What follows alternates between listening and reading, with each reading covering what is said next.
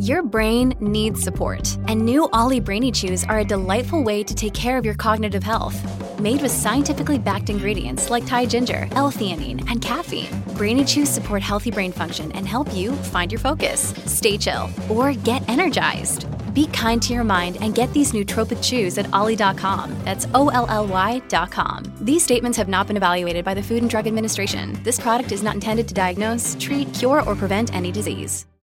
Hello, everybody. This is Marshall Poe. I'm the editor of the New Books Network. NBN listeners like to read books and buy them. So we thought we'd tell you that right now, our friends at Princeton University Press are having a remarkable site-wide sale. You can get 50% off books, including ebooks and audiobooks, with the code 50, F-I-F-T-Y, at checkout until May 31. You can save some real money on Princeton University Press books. I encourage you to go there and check it out. Welcome to the New Books Network. Hello, everybody, and welcome back to the New Books Network.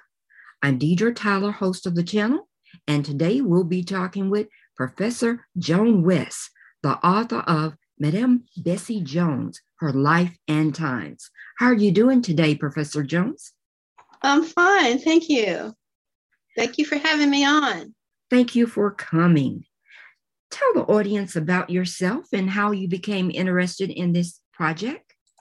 All right. Well, I originally wasn't interested in the project, but I was at a book signing, and a gentleman came up to me, and I had my crimes. I write Carlisle crime cases, and they're fiction. And he saw the books lined up there, and he said, "Do you write crime about crime?" And I said, "Yes, I do. It's fiction, but it's fact based. There's a crime at the core of each book." And then he said, "Well, will you write about Bessie Jones?" And I said, "What?" I hadn't thought about it. He had a stack of papers in his hand, and he said, "I have some notes that I'll give you if you will write about her." And he wasn't the first one. I've been writing ever since I retired, which has been about a decade, and going to about 12 to 15 book venues a year. But here was Nate, and he had his stack of papers, and he said, "Well, I want you to write about Bessie." And he went on to explain why. He thought that she was misrepresented in the earlier book called Bessie's House by Paul Denick, which was printed around 1972 at the same time of the trial. The murder and the trial, actually. So he gave me the papers, and I looked through them, and there were a set of census papers for Jane Andrews, who is Bessie's grandmother, for Cora Andrews, who was Bessie's mother, and for Bessie herself. And also there was a draft notice for William Jones, who was Bessie's husband. So I looked through them, and I thought, well, this is a good start. And I told him, I was honest with him. I said, well, I'm used to accustomed to writing fiction, not factual information, but I will try. I will see what information is available, and get back to you on it. And he just gave me the papers, and he said, "No, I trust that you will find what you need. And I have more papers and notes at home, and I'll send it to you. But I want you to promise me you will write about Bessie Jones if you find enough information." And I said, "Oh, fine. Okay, I'll be happy to." So what was his connection with Bessie Jones? He never told me. He never said. He said that there was, he was from Pittsburgh, but he was on his way to Illinois, and said that someone in the film industry was interested. But I haven't heard from him. I haven't heard from him since. And I don't know. Every time I do an interview, I'm hoping that it'll reach him at some point, and then he can come and get a book. Absolutely. Tell us about the life story concerning her grandmother, mother, and then Bessie. All were involved in the same industry. Okay, well, the first one's a misnomer. Jane Andrews, I mean, there's a myth around the Carlisle area. Well, maybe even farther, because I've seen it a number of times, that she went south during the Civil War and came up north with the Confederate Army as a comfort woman. Well, that's simply not true, because in the census reports that I have, it lists Bessie's grandmother, Jane Andrews, as being a citizen of Carlisle and have lived in Carlisle from 1860. She had 3 children. She had her husband, David, and the youngest was Cora, Bessie's mother. She was 4 months old at the time. So I think any intelligent woman, Black woman, would travel south and risk the event of being forced into slavery, with her children. I just don't think that would happen. And I have not found one word of history or newspaper article, anything that she did that. But Cora was a single mother, and she had her first child at 16.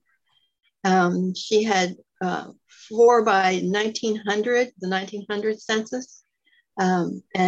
Bessie was the oldest girl, although she had 2 older brothers. Albert, the second one escapes me, but then she had 2 younger sisters, Marion and the baby Vermont, who was born a year later. Now, tell the audience what made Carlisle, Pennsylvania, an area for prostitutions.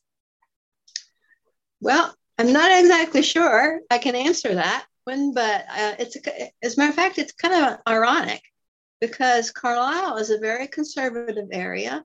And a lot of the people, when Bessie's mother operated her house of ill repute, complained about it. And the judges that she stood before at numerous times said, "You're running a bawdy house, cease and desist." And she turned her business over to her daughter, Bessie, when Bessie was either around the age of 22. And there's also a controversy about when Bessie was born. Some places say 1899, but her gravestone says 1895. So I'm more likely to trust that. But getting back to your point, I think of the African Americans who are coming up, migrating north to the bigger cities, Philadelphia, Detroit. That's and the influx of other immigrants from other nations, from Ireland and Italy and everything, converged. And Carlisle had an industry, and they had to have a number of industry. Piezo quartz crystals, first black photographer, and which was kind of unusual for a town of its size. But I also think that they also had the Redskins football team, the Washington Redskins football team, come and practice at Dickinson every summer for their pregame practice. And so I think a number of things came together for the town. And for the most part, the police didn't bother Cora other than to drag her to court, a number of times and arrest her. And I think she was sent to jail once. But then when Bessie came up to take over, she actually improved upon her mother's. She had different rules and improved upon her mother's practices and schedule and procedures. And it was a very lucrative. And the town, here again, ironically, felt that Bessie was a businesswoman and accepted her for the most part. And I haven't heard anyone say anything bad about Bessie. Even her lawyer, Hyman Goldstein, said that she was a decent person. She went to church every week and she was a kind soul. So I just think altogether that everything just came together to, and then her grandmother happened to live here, and then they also happened to live here, and then set up their business, and that's established, and it continued for 100 years. Tell us about when Miss Jones would go to the bank. I thought that was an interesting interaction there. Yeah, she gets, of course, she dressed all the time. She dressed to the nines and in her best, before she'd go out in public. And I mean, I think that during those times, 1920s, 30s, 40s, people dressed up more than they do now. And she got dressed and put on her fur coat and went with, Marion usually went with her, and she carried a bag of cash. A bag of cash now, not into the bank, and went in and said how do you do to the office, to the bank teller, and Marion said, good morning too, and they both had they had the hats and dressed. She also had a fur coat on, and they had their for some reason their faces painted white. And I'm not sure if that was just because of the powder that was lighter, or it might have been because the cosmetics for Black Americans weren't available nationwide. Now, tell us about the type of ladies that worked in Bessie's house. I thought that was of interest too. Mm-hmm. Well, the prostitutes were young. They ranged in age from, I think one was, she said she was 21, but I think she was younger, and up to 40. They were two at a time, and they were scheduled. They stayed at Bessie's attic while the duration of their stay, and they entertained the Johns on the second floor, which had the bedrooms. And they were of all nationalities, the Caucasian, Black, Asian, but Bessie only allowed, as far as her clientele, white, established, well-to-do, or well-off, or white men. So she established that early. And then one of the prostitutes, Georgia Ann Snyder, was the one who eventually, in my opinion, based on the research I've done, was the mistake that she allowed her, into the fold. They were a mixed bunch, and they would catch the bus from Carlisle to Harrisburg, or a man they called Steve, wasn't his real name, but brought them from Philadelphia or Pittsburgh, and drove them to Carlisle. And they rotated every 2 weeks, and a schedule set up for a month. And the girls were free to, when they weren't at Bessie's, they were free to, go on their own. Most of them preferred Bessie's because she paid for their what they needed. She paid for their condoms and their Vaseline, whatever they needed, she paid for it. The lingerie, she bought them lingerie. But for the most part, evidently the clientele were very satisfied with Bessie's prostitutes, because she was made sure that they kept clean, and she had rules. They had to change sheets every day, and they had to get a physical once a year, and they had to be present, be alert, be friendly, there were certain rules that she had to follow that some objected to, but then some said that were necessary. What was Miss Bessie's role in the whole scheme of things? How did she participate in entertaining the people who came to her home? Well, early on, when her mother was still running Bessie's house, she was a prostitute. But when she became the madam, I think she steered away from that and started running the place. And that included the accounting. She kept ledgers of the men who came to visit, the name, their preference, the amount they paid.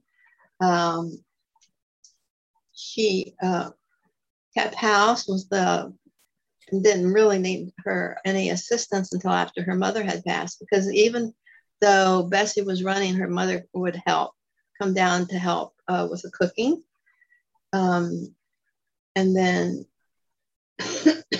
excuse me, I'm trying to think of, some of the other things she stood sentinel at the door every day. And they got up at 6 a.m.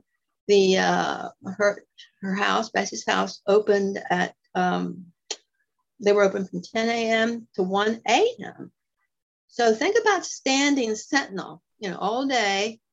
And then she also, she was standing sentinel because she didn't want cops or plants or anybody but her regular clientele. She even set up she said, this is what we're going to do. We're going to have a password, or we're going to have some way that the new John comes with one that we're familiar with, because strangers could be a plant, or a policeman coming to arrest us. She also bought all, as I mentioned before, all her girls, whatever they needed. And she didn't want them to go out. She wanted them to stay, or if they went out, to accompany her. And I think that was primarily for their own safety. She did, and after her mother passed away in 1934, she did the cooking, and just kept track of the money. You took the money to the bank, and it just amazes me how much she was able to do, given all that was the logistics involved, the schedule, the accounting, the buying of the food, and anything else the household needed, furniture, a washer and dryer when they became available. And she's just one person, and she got all this done. I'm really impressed. I was really impressed. How did and why did she start hiding money in her house instead of using the bank? Oh, because she was at one of her trials. Mike Judge Fulmer, I believe, was in charge of it, and there was also an IRS agent there, and I want to say his name's James. I would have to double check it, but he froze her bank account, and there was $176,000 in that banking account, and there was I think that was a savings account, and then there was $90,000 in a checking account, and he froze it. And her lawyer called her and told her they'd have to go to court because it was frozen and they had to get to the bottom of it. And he said that it was frozen for back taxes. So they went to court, and to make a long story short, the IRS took control of her money. And I think she decided that was just a little bit too much. And so she started keeping her money in a pink pillowcase and other places in her house, but the pink pillowcase stayed in the back of her closet. You talked about the jail time that Bessie did. Mm-hmm. What were some of the lessons she learned in jail, and how many times did she go to jail? There were a number of robberies that she experienced, but she didn't report a lot of them. But she herself, I think she was before Mike Fulmer again. He said that she hadn't done a day's work in her life, and that she was ignoring the order of the court. He thought he had been very clear. So therefore, he sentenced her to Muncie State Women's Prison, the only women's prison in Pennsylvania at the time. And so she went without complaint. And the only record I have of is that she went to Muncie, and then she was no trouble. She didn't cause any trouble, and people didn't bother her. And there's a reason for that. I mean, my research said, didn't say whether she carried a weapon around, but I think one of the things she learned was that it was humiliating, because I think she She was far from home. It was the first time that she had been more than 2 hours away from home. I think she was lonely, humiliated, I think, by the whole experience, of being arrested, arraigned, taken to jail, chains. It's just really a frightening experience. And she had that one protracted stay in Muncie. And then, according to the Cumberland County Historical Society's records, she also spent about 8 months in a federal pen in Virginia. She didn't like it. Say that much. I wouldn't either. Would you? Absolutely not. It was a mystery about her husband. What type of information did you gather on Bessie's husband? How long were they together, and what happened to him? Very little. And I don't know the answer to that. I wasn't able to find out. I had a record of their marriage license, but he and his draft record. So he was drafted into the World War I in 1914. And then they were married.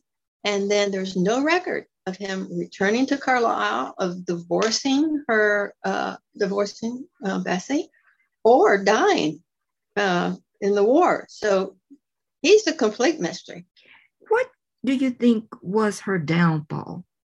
Times had started changing in the 1970s, and she was still doing this prostitution home.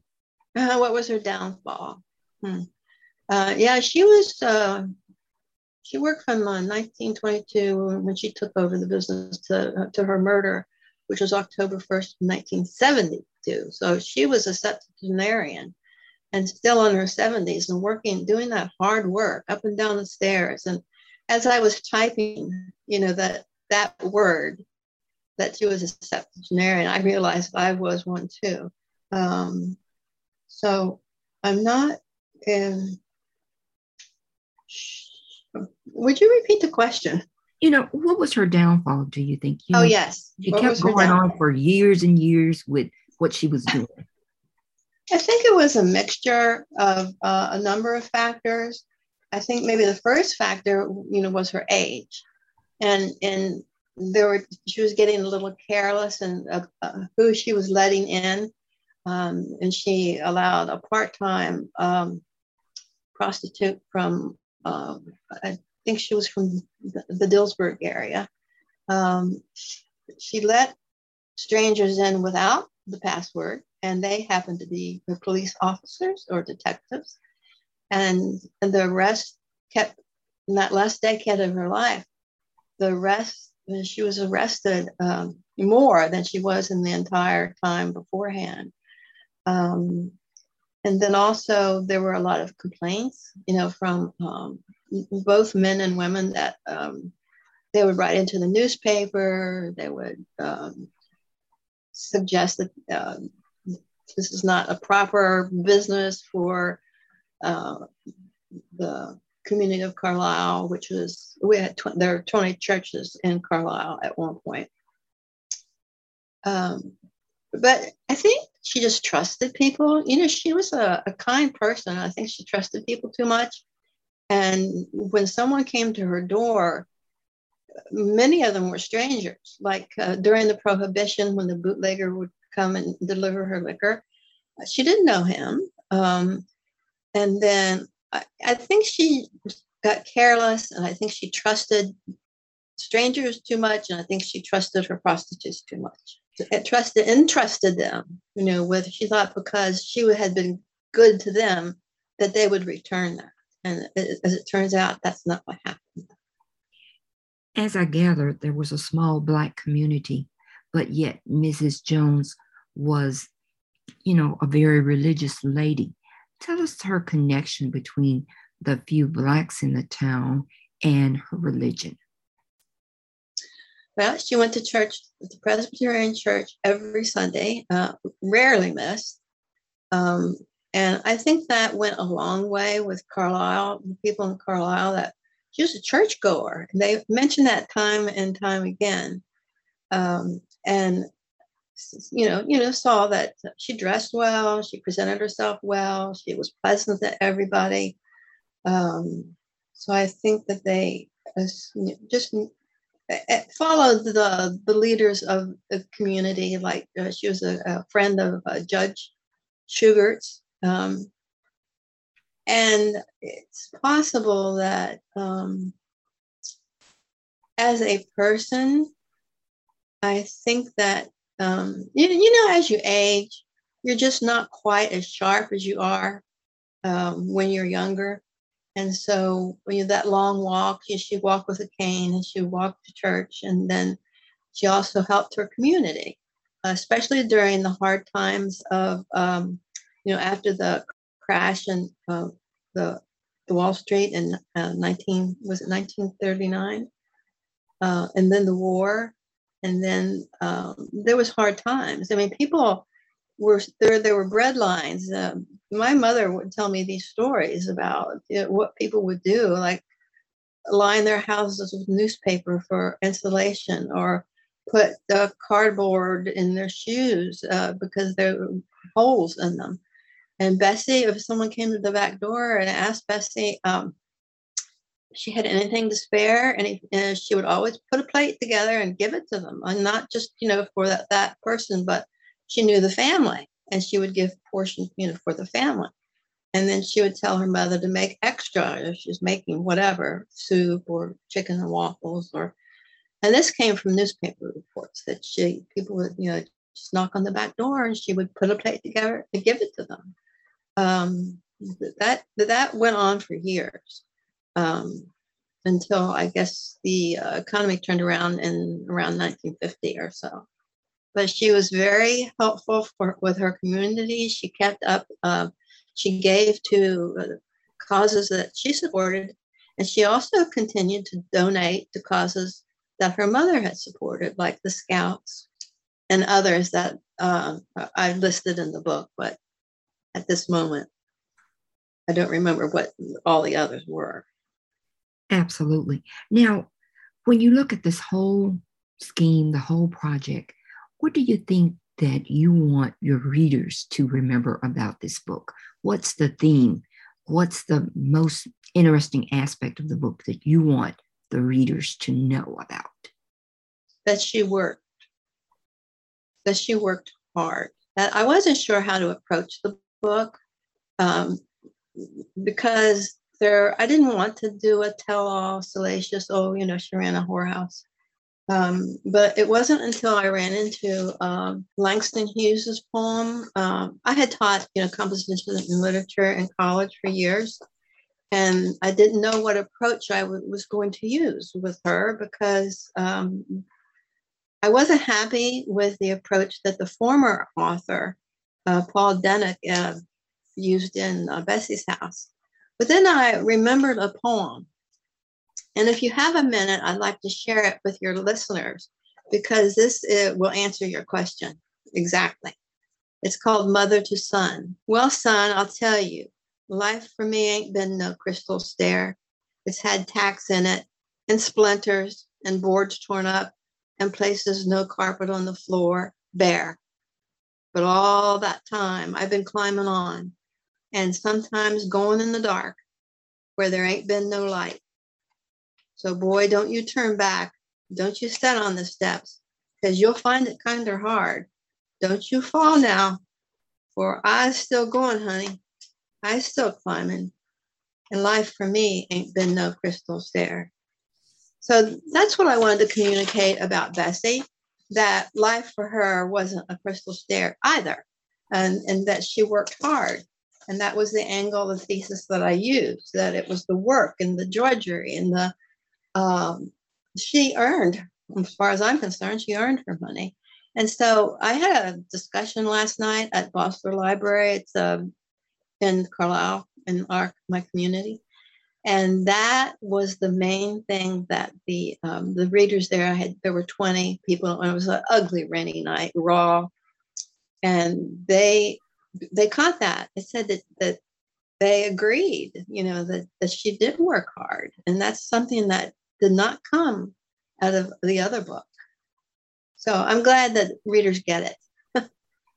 Well, we've taken up a lot of your time. What's the next project you will be working on? Well, I'm doing research now about Molly Pitcher, or rather, Mary Ludwig Hayes Macaulay. She's buried here in Carlisle, Pennsylvania, and so it would be another history book, local history. And here again, that is with Bessie. Bessie took me 3 years. I did a year of research, a year of writing. It went through 15 drafts, and then a year of working on those drafts and the revision. I think I'm going to run into the same problem with Mary Ludwig Hayes. I don't want to say Molly Pitcher because there are a number of people who say there were plenty of Molly Pitchers who helped, but she was the only one who received the pension from George Washington. So I thought that was interesting, but I think that will take me 3 years or so to do that project too, if there's enough information. Well, that sounds like a great project. Thanks for being on the show. Thanks for having me. I really enjoyed it.